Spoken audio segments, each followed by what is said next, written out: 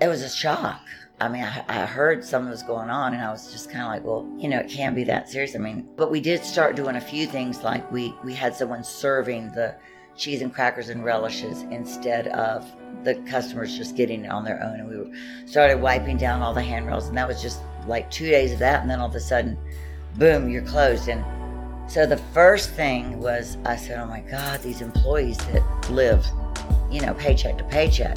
We called every single employee, 368. We called every single one and had talks with them and said, okay, don't worry. If you need money, we'll loan you money. Your job's going to be safe.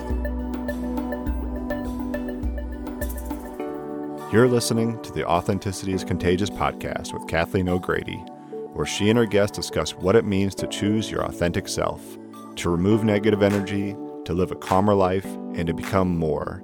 A more heart-centered person, a stronger leader, a better partner, and a friend. Come join us on this journey of creating the life you've been missing out on, one intention at a time.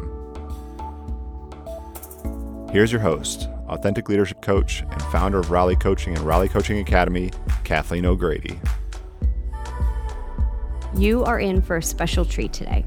On the show, we have an absolute icon in the Raleigh restaurant industry.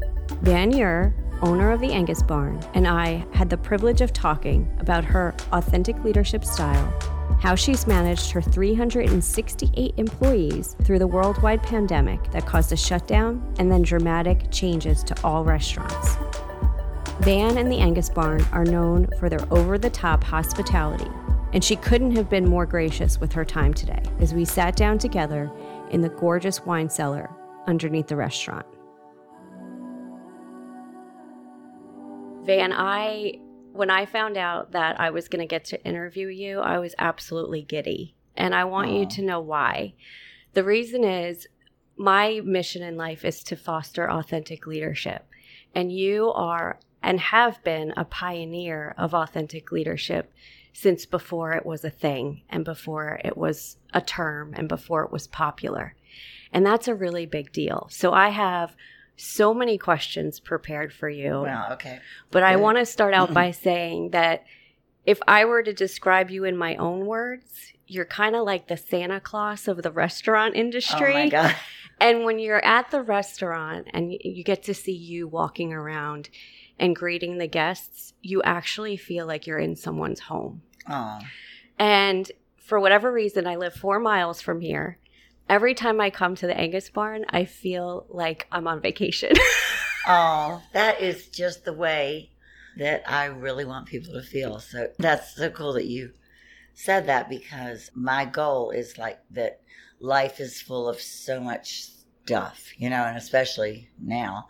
Mm-hmm. But that from the minute people pull off of 70 onto our driveway, from that second, that they should have like however many hours they're here, whether it's 2 hours or 4 hours or whatever, that should be a complete like relief from all the issues and problems that they're dealing with, that we should be able to give them that gift, and it's a gift because, it's a gift of time that they don't get to have without worrying about things. I mean, if they wanted to, they could go to the grocery store, get the groceries, cook the meal, have everyone to their house, clean the table, but they chose to come here to let us do that for them. So that's a real compliment to us, and we need to, really take it seriously, like, kind of like it's therapy. Yeah, but it wasn't always like that, was it?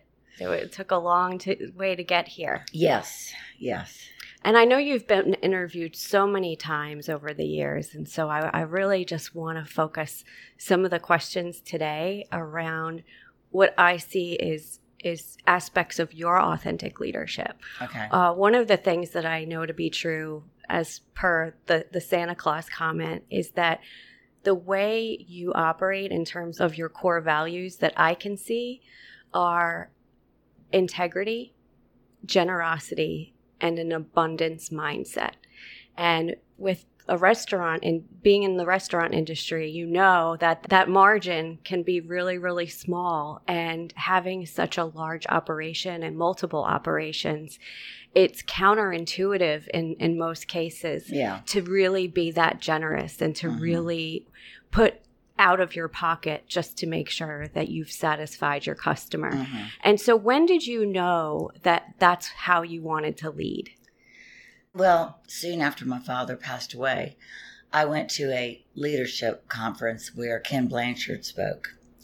And I couldn't get enough of what he was saying. It was all about empowering your employees and giving them the gift of making decisions. So I started studying everything that he said. And one thing he said was, if you're going to change your organization to be more focused on the employees being able to make decisions, you can't just do it like boom, because it's like turning a triangle upside down and then all the pegs fall off. You have to kind of do it slowly. So slowly but surely, we started doing all kinds of things like letting them be in charge of making their own schedules and figuring out how the side work should be and now it's gone to the point where when we get a new class of people that are working here, like every time we have a new group of like 30 people, which happens, they'll meet with me personally for like a 3-hour class, and I'll go through what I call the 12 commandments of customer service.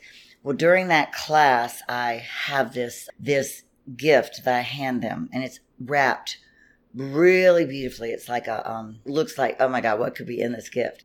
And they open it up, and inside there's a little card, and that card says, by being employed at Angus Barn, I now accept the responsibility that I will do whatever it takes to make a guest experience great, no matter what it takes. And so I said, you have this ability. You can do it. It doesn't matter if you have to comp a meal, if you have to make someone a gift basket, if you have to, whatever you have to do. You don't have to earn this by years of being here. Just the fact that you're hired here now, you're given this responsibility. So it's really hard for a lot of them to accept that because they've never been in a place where they've been allowed to, make decisions like that. But I look each one of them in the eye and I say, do you really accept this responsibility? Because it's huge. Because let me give you an example. If you're at a gas station and you're filling your car with gas and someone sees you have Angus Barn logo on your shirt and they say, oh God, last time I ate there, I had a bad experience. You have to say, oh my gosh, let me get your information. We're going to make this right. And if they don't want to give you their information, guess what you have to do? You have to get their license plate. And because we're going to find them and we're going to make it right. So like you are accepting the responsibility that you're going to treat this like you're the owner. Mm-hmm. And so by doing that, by treating the employees, well, I believe in that they are my customers. So if I treat them like they're my customers, then it's an example of how they should treat the customers. And all it really does is create loyalty and create people just wanting to do as much as they can for the company.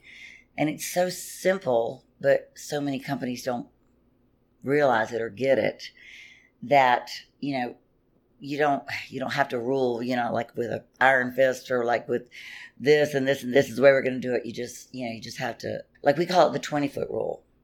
If we have an issue, we go to the people that are within 20 feet of the problem, and we bring them together and we say, okay, let's work on this, let's figure this out. Because usually if you're the one that's like in the trenches doing it, you've already sat there and figured out, well, if they did it this way or this way or this way, it would work out better. And so usually they've already got the answer. So we call that the 20-foot rule. So anytime we're like out in the office trying to figure something out, we're like, 20-foot rule, let's bring them in.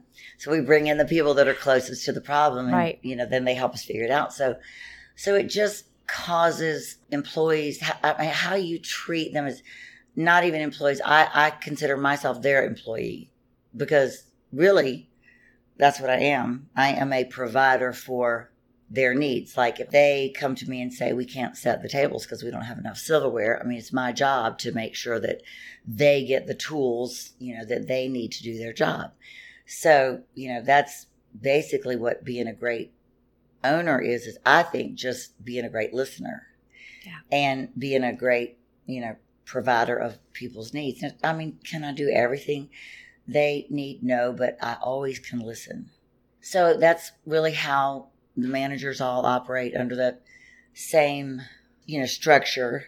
I think that's the big culture change that we had here, was when we started doing that. Now, when my dad ran it was a completely different time, and they loved him. I mean, they adored my dad.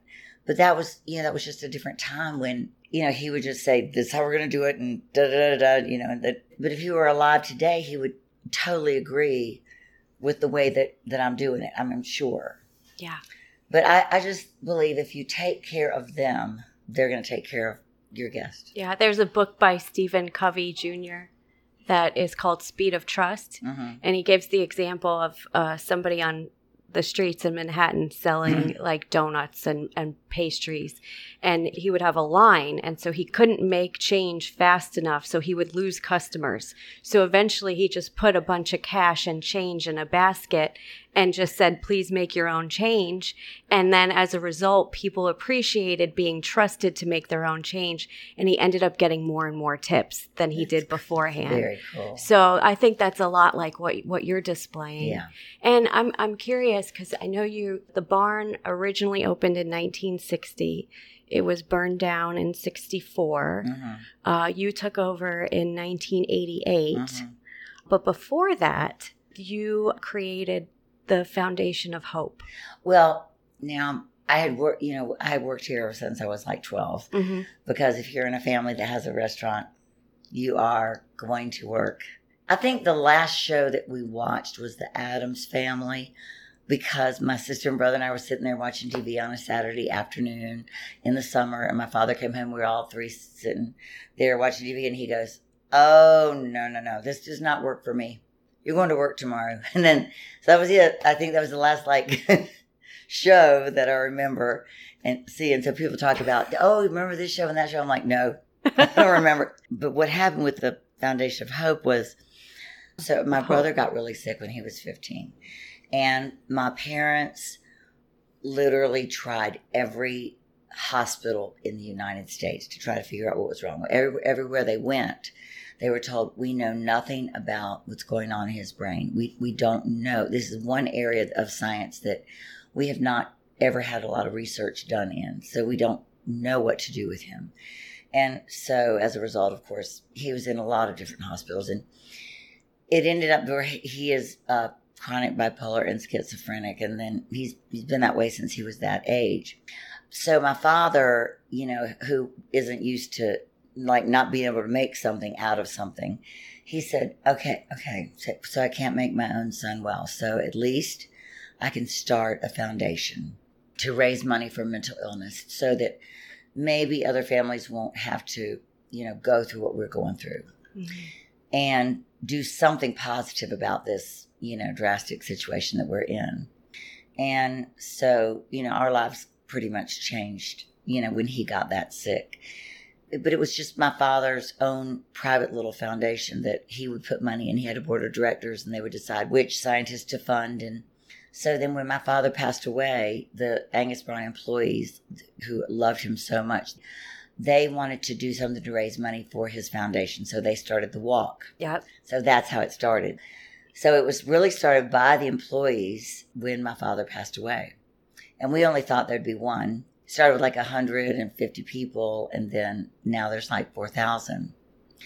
And it's been going on for 31 years now. My sister runs it now. And we have funded some projects that have had incredible results. Some research that, one with postpartum, where a drug has been created for that. And often in the research world, you don't see the results of your work, because it can be years and years and years.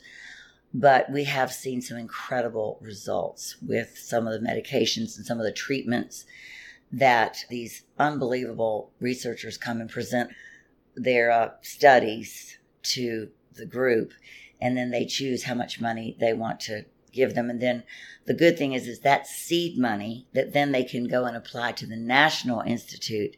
And then because we have believed in them with seed money, then more money can come in from the national. So we have been able to really make a big dent in the world of mental illness with everything, bipolar, schizophrenia, post-PTSD, anxiety disorders, just, everything. Well, the reason that's so extraordinary is because in most cases, when you don't have a frame of reference for something, at that time, as you mentioned, mental illness, especially to that extent, was not something that you could just recognize very easily, even within the medical field. And so now I know you don't have time to watch television, but there are actually more and more movies and shows on Netflix that are emphasizing and illustrating what people who have this in their families have to go through, as well as autism. So that's how you take a victimizing situation and create something from it. Right. That's extraordinary. And even my brother, when he was, he goes through periods of when he's doing fine and then when he's not. But there was 1 year when he was doing really well, and my sister asked him, would you write something for us to read at one of our events? And he wrote the most beautiful speech and I read it from him. And it was like, here's how my life has been. But if because of this, we can make a change, we can find cures, we can help people that struggle with this, then it's been worth it. So, it was so beautifully worded. It was just like, you could hear a pin drop, in the audience when I was reading it, it was his words. But, he's not doing well. Every day is just, for someone that struggles that badly, every day is a challenge. I have to just say that there's a good thing that's come from it. And my sister, she works so hard at the foundation. Every penny, oh my God, every penny is accounted for. She will make sure that every research dollar is, everything is funded just right, everything's done just right, and she's just the perfect person to run it, because I can't really run that and run this, but I am very involved in that, of course. So speaking of someone like you who takes care of everybody else for a living, how do you take care of Van? How do you practice self-care? Well, I have several strategies. The first thing is I do a little meditation time in the morning where I just close my eyes, and then I do 10 minutes of just try to do deep breathing. And then I do 10 minutes of prayer where I'm praying for different things and people and situations. And then I do 10 minutes of what I'm grateful for. And it can be anything from, I can start with, I'm grateful that I live in a country where we're free. I'm grateful for these people in my life, so it can be whatever, but every day is different. But I do that every day. And then I have my rescue horses. That's how I hurt my back. But so I rescue these horses that have been abused, and I get them through organizations that go to these sales and buy these horses that are getting ready to just kind of be, that they don't think can ever be anything, but they see something in these horses that they can maybe be something. So they'll buy them for like $50 or whatever, and then they'll put them up on these sites and say who wants them. And so if I have space at the time, then I'll take one, and I can have 4 at a time. That's right there at my house. And so what gives me so much pleasure is I can watch these animals that are starved or that are scared to death of humans or that can't be touched. I can slowly watch them start to trust again and gain weight. And like one of them, I'm even now just getting so I can touch his feet, just to get to that point. And that when I'm out there with the animals, when I'm in the pasture with the horses and doing my stuff with them, I don't have my phone with me. I am so focused on that. So, I have that. And that usually takes, an hour to 2 hours of my day. And then I started, so with the Corona thing, I said, okay, everybody needs to have a Corona skill that they learned that they would never have learned if they didn't have this time, the time that we would never have again. So I had played piano when I was young, but never, really picked it up again. So I got this book, Queen, and I'm learning to play. My Corona skill was Somebody to Love and Bohemian Rhapsody. So my Corona skill, and I can't really do it when anyone's in the house because they're like, oh my God, there she goes again on, because when you're learning a song, you mess up, you play it over and over and over and over. And so, but that's been like my saving grace. So I have those three things that I do. Well, the meditation I've been doing for a long time, and the animal rescue, I've been doing that for a long time. But I think that's really what saves me, because sometimes I laugh at myself when I'm out in the pasture and my hair's like up in this light thing that looks like pebbles, and I am dripping sweat, and I'm trying to lift these are draft horses, and I'm trying to lift their feet, and I'm laughing at myself. I'm thinking, oh my God. And I'm like scooping poop and all this stuff. And I'm thinking, oh my God, if they could see me right now, they would just die laughing because they wouldn't believe, but it is such therapy for me. And usually I don't hurt myself. Usually this just happened because I unloaded too many bags of grain at one time. And that's just yet another example of how you persevere and how generous you are, because we could have rescheduled and here you are. Oh, no. I was going to crawl to the interview if I had to. No, but that's how I stay sane. That's how I can do it. That's my rejuvenation. That's great. And then when I come in here, I'm like, a new person. Mm-hmm. You mentioned the coronavirus, which was, of course, going to be one of my questions. Talk to me about the day that you found out that you were going to have to close down. It was a shock. I mean, I had no idea that, I heard something was going on, and I was just kind of like, well, it can't be that serious. I mean, I lived in Africa for 5 years, and I was exposed to everything in the world. I thought, well, this can't be, that serious. And but we did start doing a few things, like we had someone serving the cheese and crackers and relishes instead of the customers just getting it on their own. And we started wiping down all the handrails, and that was just like 2 days of that. And then all of a sudden, boom, you're closed. And it was a shock. So the first thing was, I said, oh my God, these employees that live, paycheck to paycheck. And my husband happens to be president of the Restaurant Association this year, the North Carolina. So he and Lynn Menges, the chairman of the association, they set up this immediate restaurant worker relief fund, where it's called 505 days, where you could apply, and in 5 days you could get $500. Like if you were so worried about, how am I going to feed my children? How am I going to pay my rent? All it had to do was just, you fill out an application. It went to the HR manager or the manager of the restaurant. They said, yes, this person works here, and you got the $500. It was very fast. They raised over $1 million from our vendors, all of our spirits vendors and wine vendors and food vendors. And we were, I don't like to ask for money, but I was calling saying, listen, I don't like to ask for money, but you need to give us a check. This is urgent.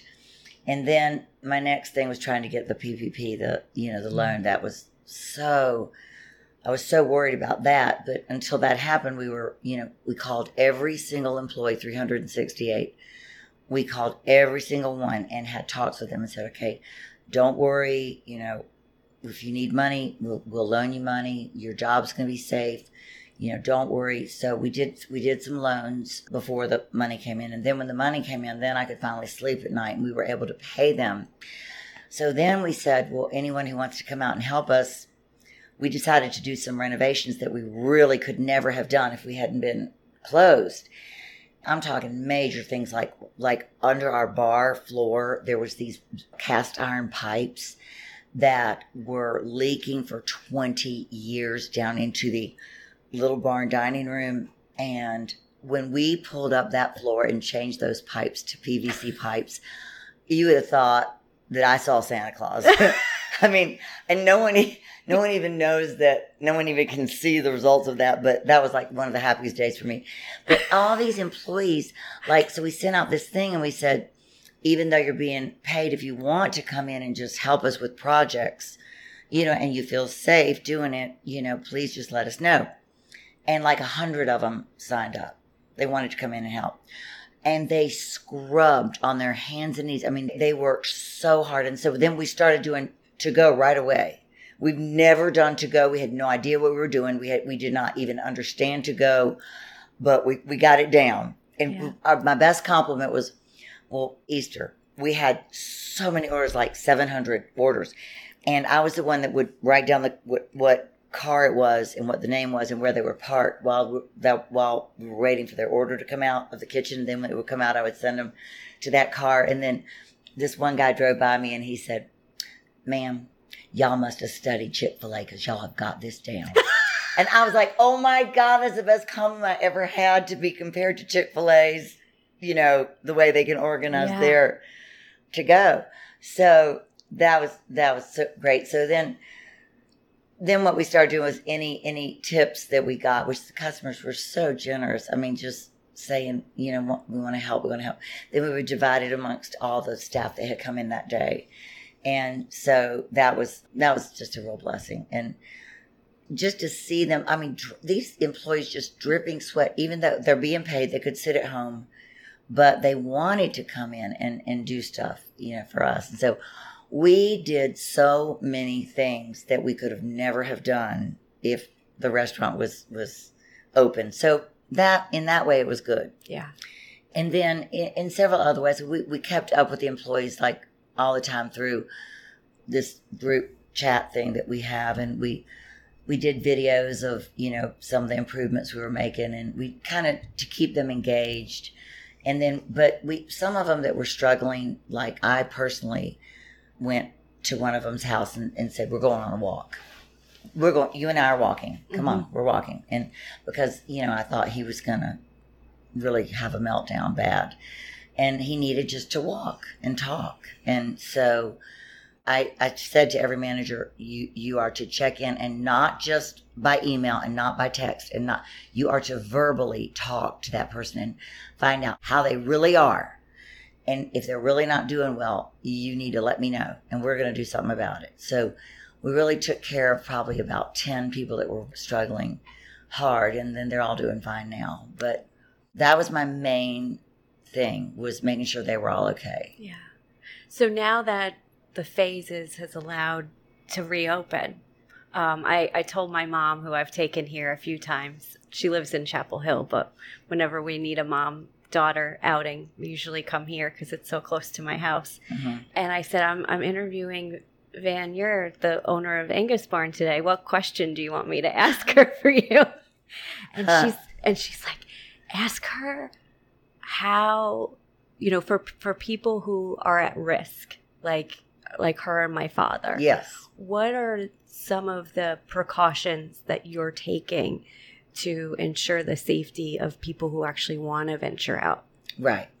Well, we built these partitions that are plexiglass partitions that our own carpenters built, that we can put, on either side of tables. We built like 30 of them, and we have all the tables are spaced, apart. All of our front of the house staff wear masks. They can take it off when they're in the kitchen, but when they're out in the front, they wear masks. We have hand sanitizing stations everywhere. We make sure that we don't allow people to congregate. Our bar and our saloon area are not for congregating. They're for dining. People can sit and dine there.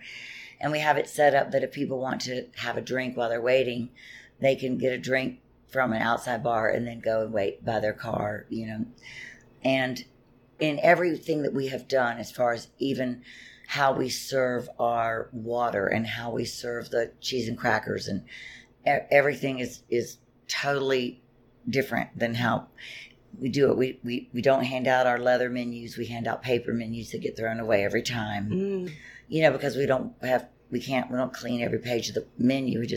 And the wine list, we just give them an app they can go to on their phone if they want it. But if they want someone to come to their table, and someone can come and go over the wine list with them, but we don't hand out a wine list to every table.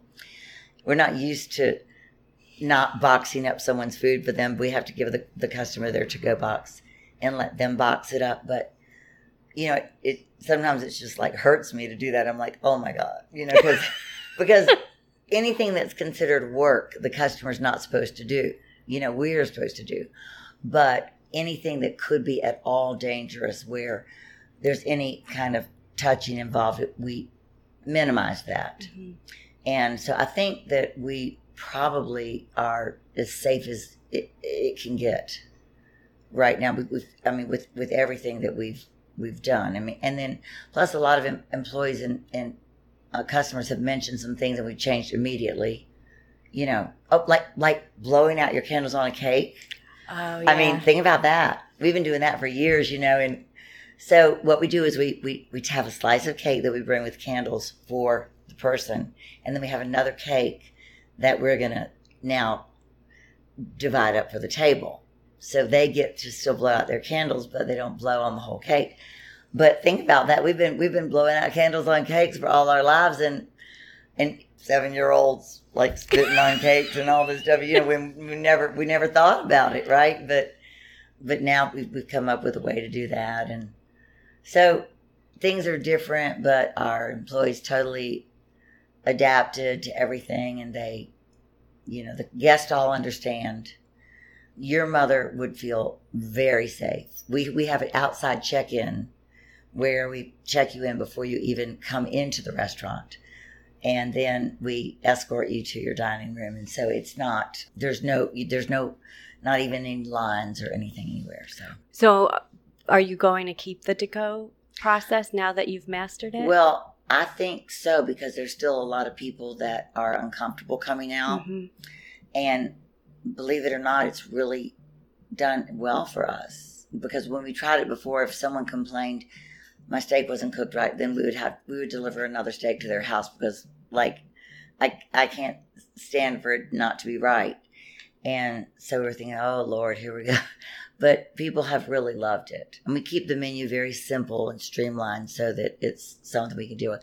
But the other thing that we're doing that's really great is that we serve frozen cryovac burgers, fillets, and ribeyes, and shepherd's pie, and things like that people have loved, because then they can go home and cook it on their own grills.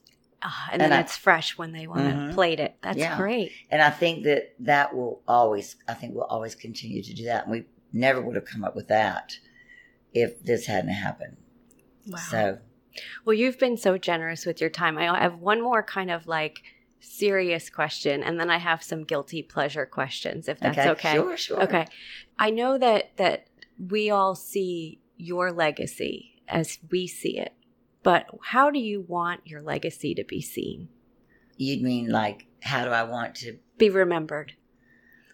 Just as somebody that tried to make a difference by how I chose to live my life and treat people, so that people may say, well, what is it that you do that's different? And then I can, affect them, and then maybe cause them to be that way. And, I realized that, I have 368 people whose livelihoods depend on this place. And so anything that I teach them and they believe in, like recycling, or how to respect other nationalities and other, religions, then that transfers then to their children. And then, so it goes much beyond just running a restaurant. It's really teaching people, values like, no, this is how we handle someone when they're upset. This is how we, work through our problems. That's how I want to be remembered, is just that I tried to live my life as an example of how I would like to see other people treat each other. And, I'm not perfect. I make mistakes every day, but that's another thing, is I believe in admitting your mistakes. Just saying, well, let me tell you something, Van. Let me tell you, because Raleigh is a very big, small town, and people talk. And I have never once heard anyone utter a cross word about you. Well, the ones that don't like me, they're in the lake. You know, just kidding. Well played. They just ended up in there, just like, no. But, I think it's really important to be able to say, I made a mistake, and to be okay with that. And let me tell you how I'm going to fix it. I made a mistake. I'm going to fix it. So I think that's important. And a lot of people forget how to do that when they get to be an adult. Yeah. And I remember watching my father do it one time, and I was so like amazed. He stood in front of the whole group. And then after he was gone, one of the employees said to me, that time your father stood up in front of all of us and said, I was really wrong and I'm sorry. And here's what I'm going to do. Well, what did he do that was so wrong? I can't remember. All I remember is that day my respect for him went like from here to here. Mm-hmm. But no one remembered what he was even apologizing for. They just remembered thinking, wow. I just realized that we're all human. We have to say, when we're wrong, we just say we're wrong. Yeah. The world needs more humility. Yeah. And I feel like the coronavirus was meant to happen. I mean, I feel like we were meant to be humbled a little bit and to realize, we do have a lot to be grateful for. And our family time is important. And there's precious things that go beyond work and money and all of that.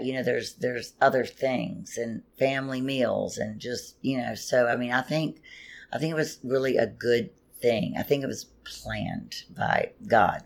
I couldn't agree more. I feel like it's a consciousness raising event that was overdue. Uh-huh. And then there have been more consciousness raising events since that we're in the midst of. And so I applaud you for leading in the way that other people are starting to lead now from the very beginning. And so my guilty pleasure questions are the thing outside that looks like a water tank. What's in there? Well, that was a water tank. It was. Okay. So we used to be on well water. Okay. And that held all of our water. We had two of them. One was the water for the restaurant and the other was the water for if we had a fire. Wow. So now we still keep that filled with water because the only way it will stay is if you keep it filled. You have to get it once every 6 years. So we just want to keep that. We're going to keep that going because it's, just part of the Angus barn. So it is a water tower. Wow. And then who would you say are your most memorable kind of notoriety guests that have come through over the years? Well, Tom Selleck was probably one of the kindest men I've ever met. He was just kind, and he wasn't full of himself or, he was just like normal person. He came like every night for 7 nights while he was doing a play in Durham. And so he was just extremely nice, and I just admired that so much about him. And, we've had so many people that have like gotten so emotional about the Angus barn that, they'll come here and they'll say, my father has requested to come here because he's really not going to make it too much longer, but this is going to be like our last family meal together. That is such a compliment to us that's where that family wanted to have their last meal together. And then we named the stall where they sat after their family. And then that, they come back for his birthday and for all the different, we have that in about 10 places all over the restaurant where people have come. And then they've also written letters saying, we didn't know it, but that was our last time as a family. We didn't, but that did happen to be. Then I got a letter one time years ago that said that her marriage was on the brink and they had decided that, they were going to work out all the details of how the divorce was going to go. And they came here for dinner, and certain things happened during the dinner that were so nice for them that they, instead of working out a divorce, that they really rekindled their relationship. And she wrote me all about this, and she said, I owe my marriage, the way my marriage has worked out now, to the Angus barn, because we walked in and we felt so welcomed and warm, and like we got treated so nicely, and then we couldn't talk about anything bad. We were just talking about, like, well, maybe we should really make this work. And so, I got that letter, and that was just like blew me away. It's really, things like that mean so much. I mean, people just get emotional. They're like, one man just walked in the other night and he started crying. He said, "Oh my God, I should have told you my wife passed away." And his wife, I had a real good relationship with her. And I said, that, you didn't have to tell me. That's okay. He said, "But she loved this place and she loved you. And this is happiness for her. Being here is just happiness for her." So they had come to celebrate her birthday here just like 3 nights ago. And then he sent me a picture and she had lost her ability to really speak. She had had a stroke and she couldn't really speak well, but somehow I could understand her really well. So she and I would have all these conversations a lot when she would come out to dinner. And sometimes I didn't really understand, but I just said, "Yes, I agree." And I would just go, but most of the time I understood what she was saying. And so we had a really good relationship. And it's just things like that you realize it goes so much further beyond the meal. The meal is just the thing, but the real thing is the feeling that you create. It's the energy of the space, which is full of love and generosity and creativity. And that's kind of a good segue to my final question, which you might have already answered. All of the names in the Turkey Lounge, how do they get placed there? Well, it started with somebody that had come there a lot, and they said, "I need my name up on this bar." And so we said, "Oh, okay," because the if it's not illegal, immoral, or unethical, the answer is yes. That's our standard. And so that wasn't illegal, immoral, unethical. So we put his name up there. Then the next person said, "Well, how can I get my name up there?" So all of our regulars started asking for their name plates to be up there. And then some would make it funny, cute little names like, and then it really got out of control.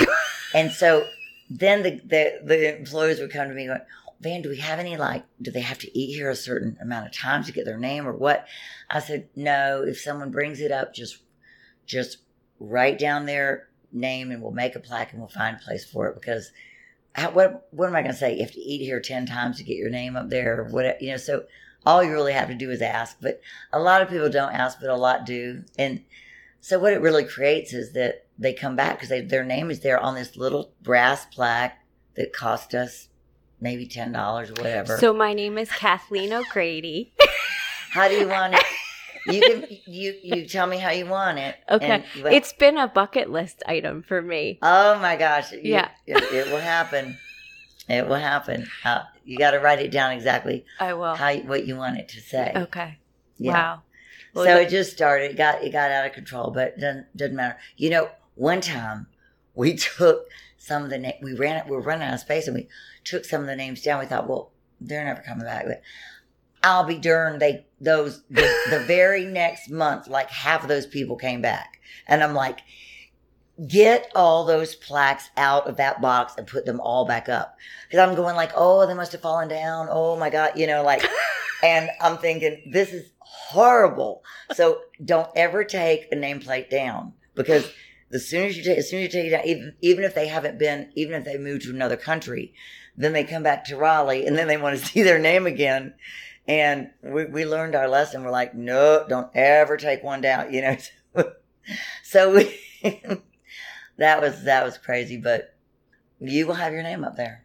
Oh, God bless you.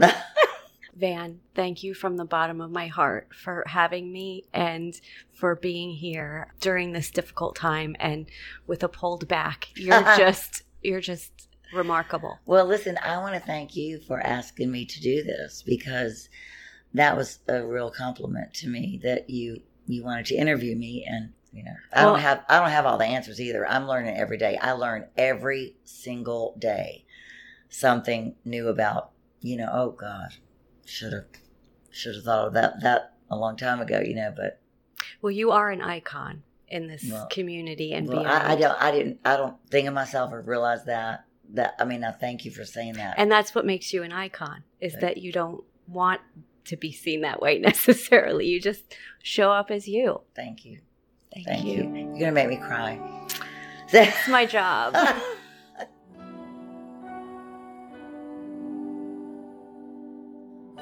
That was Van Ure, owner of the Angus Barn in Raleigh, North Carolina. And in typical Van fashion, right after we stopped recording, she made sure we were all fed. I had a wonderful meal at the Wild Turkey Lounge.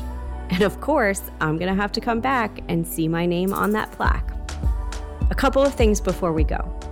During the show, we talked about the history of the Walk for Hope to support mental illness research projects. To donate, be sure to visit walkforhope.com. And if you'd like to donate to the North Carolina Restaurant Workers Relief Fund, the fund that Van mentions provides $500 in 5 days to restaurant employees, you can visit ncrestaurantrelief.com. Thank you so much, Van Ure, for your leadership, your hospitality, and all that you do for the Triangle. Intro and outro music for this podcast was provided by a dear friend and former client, the incredibly talented Autumn Rose Brand. You can find out more about her and her music at autumnbrandviolin.com. This episode was edited and produced by Earfluence. For more on full-service podcast production for your business or personal brand, visit earfluence.com. Thanks and stay safe.